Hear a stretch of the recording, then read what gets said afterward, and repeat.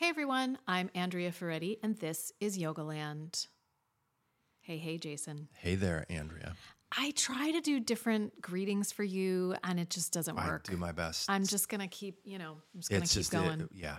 Anyway, okay, so we're gonna talk a little bit about what you've learned in the course of your career this week. We're gonna focus on 5 things you wish you'd known earlier in your career as a yoga teacher. Yeah. I mean, I could probably... Come up with 100. Yeah, I was just saying, I could probably create 5 new ones every week. Just as we sit here, right. But literally for the rest of my life. Does that make you feel old saying that? I don't know. I don't know. You know what makes me feel old? Seeing and feeling myself. Looking in the mirror every day. I mean, that's me. That's why I said that. Seeing myself and feeling what it feels like to be myself. But you know what? I think it's kind of cheesy, but I think I have a bit of an old soul. So I think my body is finally catching up. That's same with me. Yeah. I mean, we knew this from the moment we met each other.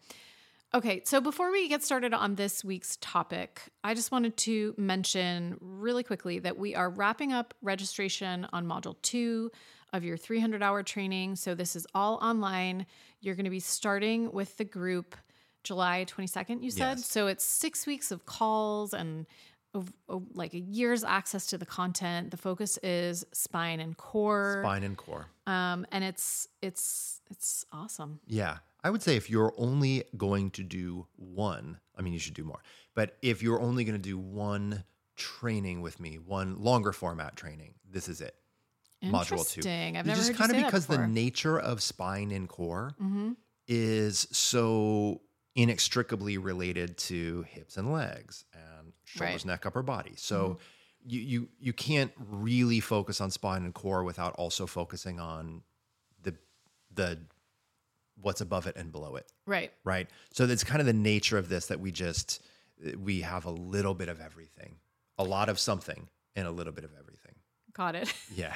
You're so, I want to be very opaque. As he puts so articulately, I'm just going to say, if you want more information, details, how it's all structured, the curriculum, go to learn.jasonyoga.com/300 or jasonyoga.com/300. I'm only speaking in vagaries.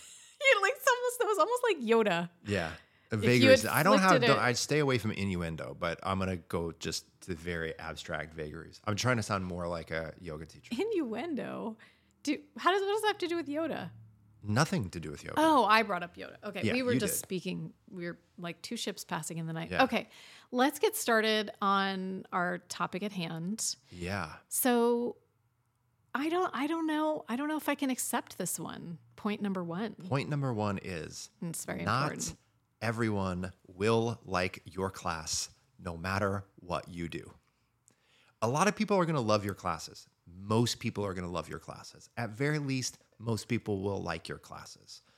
But I feel like this is something we talk about a lot, and it's so important for yoga teachers to hear time and time again. There is nothing that you can do that will equally satisfy every single student's personality, intentions, preferences, or desires. The hotter you make it in class to satisfy the people that want it warmer, there's going to be someone in the back of the room that walks over and opens a window. Literally, for everyone that after class is like, can I give you some feedback? That class is like a little slow. Someone else in that class is like, oh my God, that class was too fast. Yeah. And this isn't to say, this isn't in any way to be down on students. It's just if we put ourselves in this. As a student, you might be respectful and you might be appreciative of the different teachers you take class with, but I guarantee you don't always love every class. And I think what we want, I think the reason this is such a big deal is because as a yoga teacher, when you feel or you know that someone didn't like class, your first impulse is to do something differently. But there's nothing you can do differently that will make everyone like that class equally. And so this isn't to say that we can't listen to or pay attention to feedback and refine our skill set over time. But it's really important that you let go of the idea that it's all about you. The reality is not every relationship or every class is the right fit.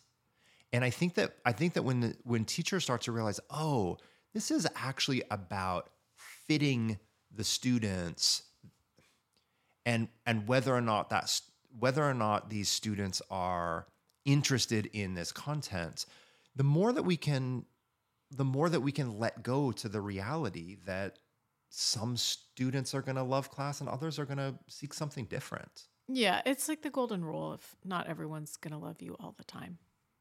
Yeah. It's just not natural. It's and it's not easy to accept that. Yeah.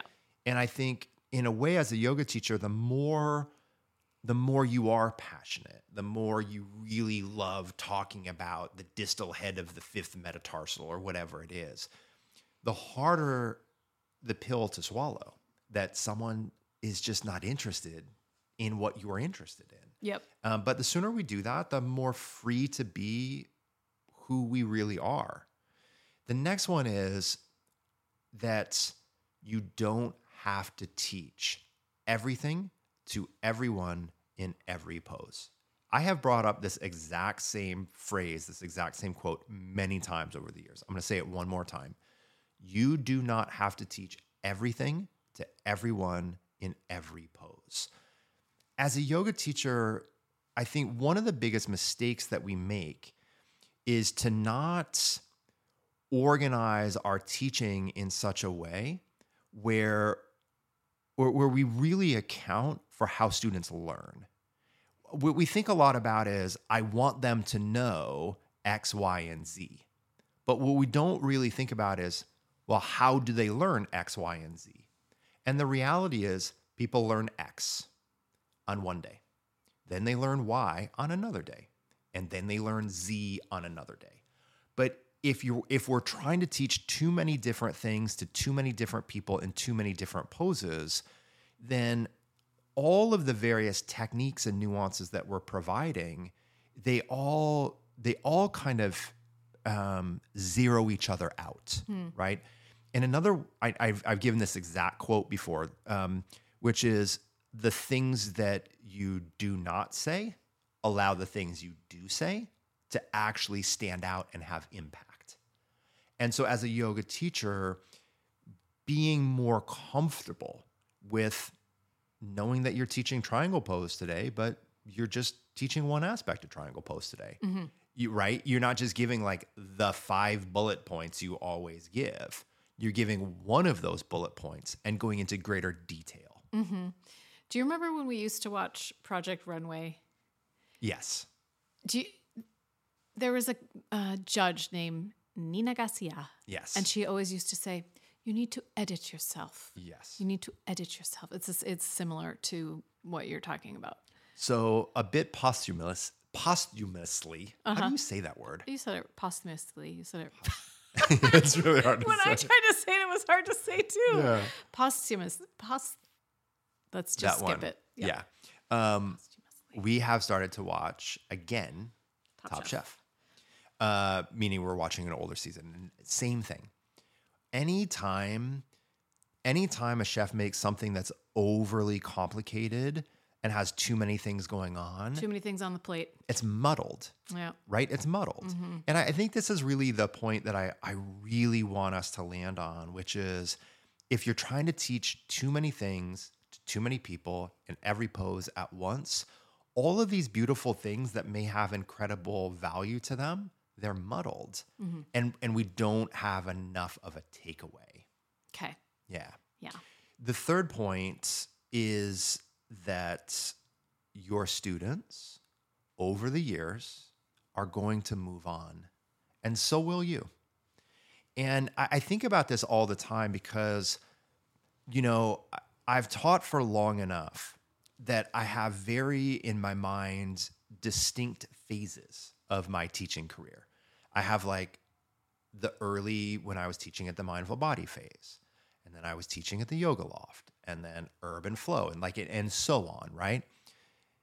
And when I think about each one of those periods of my life, there are a couple of students that go with that period, right? Yeah. And it's like there's the location, there's the time, there's like kind of knowing what I was teaching. I know when I was like more of an Iyengar teacher. I know when I was more of an Ashtanga teacher. I know when I was, but there's like these core students that my mind goes to that I can place in all of those places. And with very few exceptions, they've moved on. They've moved on from practicing yoga, or they've moved on from practicing yoga with me, or their lives have taken a turn where they're in a different place at a different time. And as a teacher, it's difficult to not, maybe this isn't just as a teacher, maybe it's a person. As a teacher, it's difficult to not think it's about you. And sometimes it is about you. Like the reality is like sometimes as a student, you just feel like, okay, I've really taken this teacher's class and it's time for me for whatever reason to move on. But most of the time students move on because their life changes or their interests change. And as a teacher, I think it's very common to kind of take it a little bit personally. And the first thing you have to do is realize you have to let it go. Just like all sorts of scenarios in your life, you have to let this go. It's not about you, the teacher. You can let it go. And I think that the second thing that we need to do is embrace the time that we do have with the students that we have, because it's going to change. When I write, so will you will move on, or when I say, so will you will move on, I also mean, as a teacher, if you do this long enough, your classes are going to change. Your class times are going to change. Your demeanor is going to change. Your sequencing is going to change. How you cue is going to change. Like you're going to continue to evolve in the vast majority of situations. In some situations, maybe not, because maybe you're teaching more of a set sequence, or you're teaching a more yoga school style that doesn't vary over the years.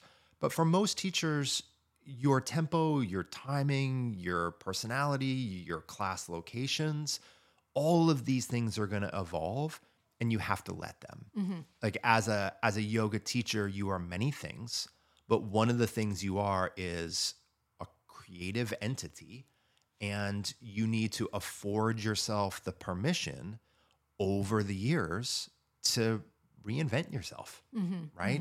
To maybe you were an Ashtanga teacher and now you've fallen in love with Yin, or maybe Yin and then Ashtanga, or any number of things. As a teacher, you have to really let yourself grow, and growing and evolving means change. And that's also another scenario in which we'll typically have some student turnover. And these are very difficult mental and emotional realities, but they're really important to embrace.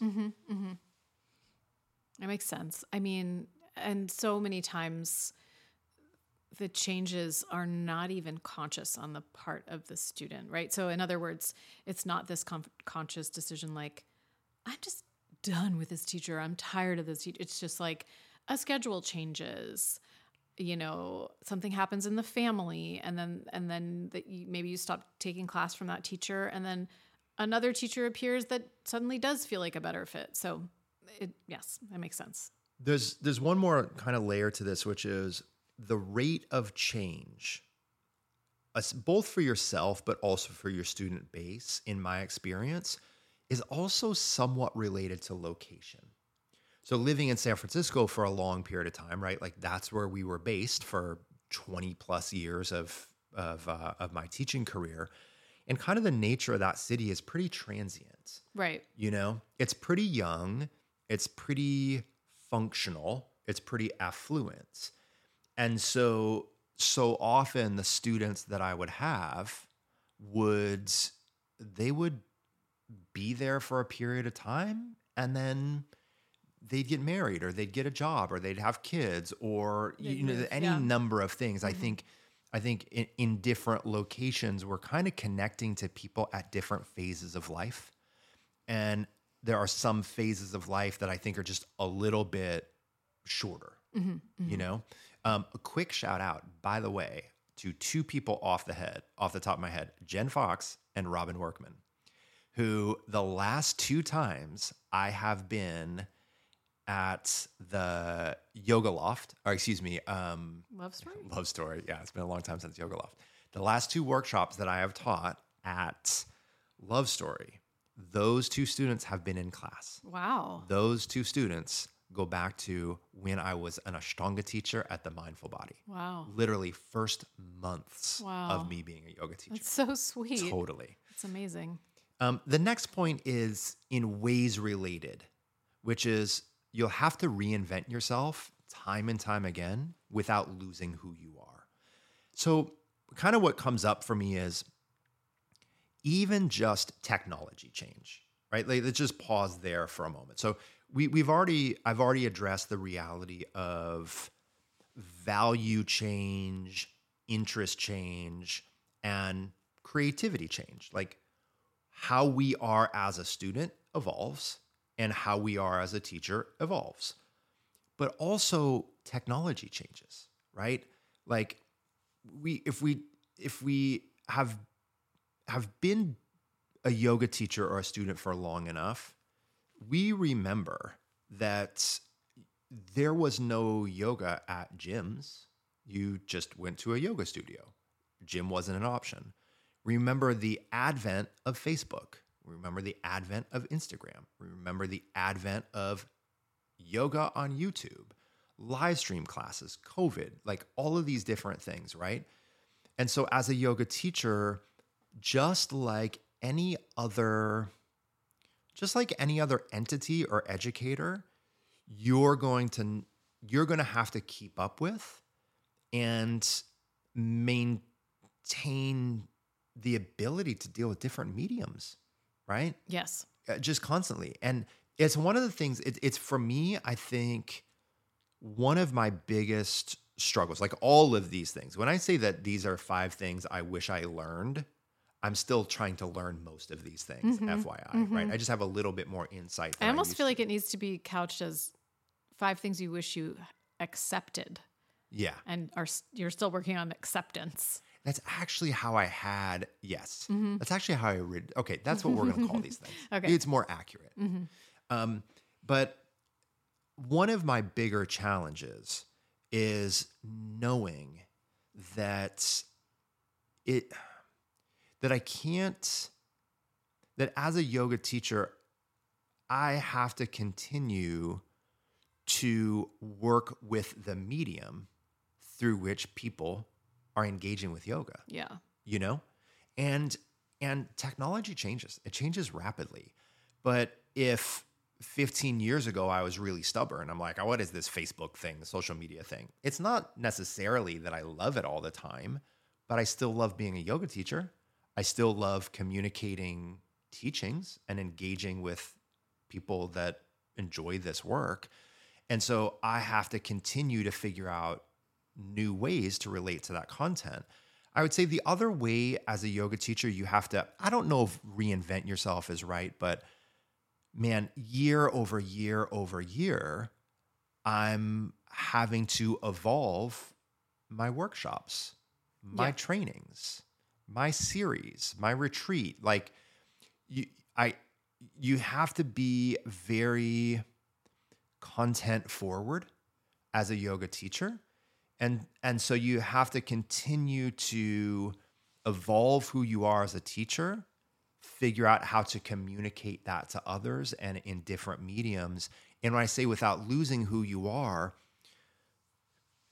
there's no point in being a yoga teacher if there's no core reasons why you're being a yoga teacher. And so we have to continue to figure out how to do these things that I'm saying while still being true to who we are and what our values are and how we perceive this thing called yoga. I think the final thing is that teaching yoga is without question both a labor of love and of surrender. Okay. Right? I will be most overt about labor of love first, which is oftentimes that's kind of a euphemism for, I don't know if you're going to make much money doing this, right? Oh, Right. I hadn't thought of it that way. That's often what it is, right? It's like, okay, well, this labor is not for money. This labor is for the love. Okay. Okay. And I am not saying that you can't earn a really nice living. But what I will say in tracking my career for a very long time is that the nature of teaching yoga is a very roller coaster like financial ride. Because for most of us, earnings are directly related to sales. We're not salaried for the most part, right? And so, referring back to a point earlier, students come and go. Students have their own lives. It doesn't matter how perfectly we market something. It does matter, but it doesn't entirely matter. How many people join a class today is not 100% up to you. No. It's up to an unbelievable amount of complex variables. Yeah. And so what this means is you are by nature, as a yoga teacher, not selecting the most stable profession financially. It's going to come and go. I think the other thing when it comes to surrender is there were so many things that I learned as a yoga student about my personal strengths and weaknesses that I had to accept, right? Like, I have tighter hamstrings, I have tighter outer hips, I have, any number of things that we learn about ourselves. I have a more reactionary mind. I have ADHD with both its upsides and its downsides. So as a yoga student, we see ourselves more clearly, and we learn ideally to both embrace things and also surrender and accept things about ourselves. What I have learned about myself as a yoga practitioner, or what I have learned about myself through practicing yoga, pales in comparison to what I have learned about myself through the process of being a yoga teacher. When we're a yoga teacher, we become acutely aware of our strengths and weaknesses on a whole different level. And if you teach for a long enough period of time, you're going to start to really accept that there are things about being a yoga teacher you're really good at. And there are other things that you really struggle with, right? There are going to be things that your personality lends themselves to. And there's going to be other things where being a yoga teacher with the personality that you have is really hard. And so both as a student, we learn to see ourselves more clearly and surrender. But as a teacher, to me, it's that in droves. I think the final thing about the surrender as a teacher, I was just referring to the experience of self-awareness and self-reflection. But referring back to other points, it's really difficult to watch the coming and the going of students. It's really difficult to let go of the reality that this week your classes were really small, or that, next month you don't have any idea how much money is going to come in. You know how much money has to go out for you as a family or as an individual, but you have zero idea how much is actually going to come in, and you know that it's not entirely up to you. So there are just these internal and external things that we see about ourselves and others that we have to continuously let go of. Interesting. Yeah, I think that's a great way to pose it as well. Think about it as surrendering to certain aspects of the job. Yes. Just like any job. Yeah. Yeah. So with that, I will keep doing my work on all of those things. Me too. All right, Jason, thanks so much for sharing. And I will put show notes at yogalandpodcast.com/episode 302. You have a bunch of different podcasts and blog posts that relate to this episode that you've written in the past about teaching and sort of the emotional components of coming to terms with being a teacher. So I will put those on the show notes page for all of you to enjoy. If you enjoy the podcast, please share it with anyone you think might enjoy it. You can also share it on social media. We love to see that, and we will repost when we see that. And if you'd like to follow us and figure out, where Jason's teaching, what we're up to, the best way to do that is to subscribe to our newsletter, which you can do at jasonyoga.com/newsletter. Okay, everyone, until next week, enjoy your practice.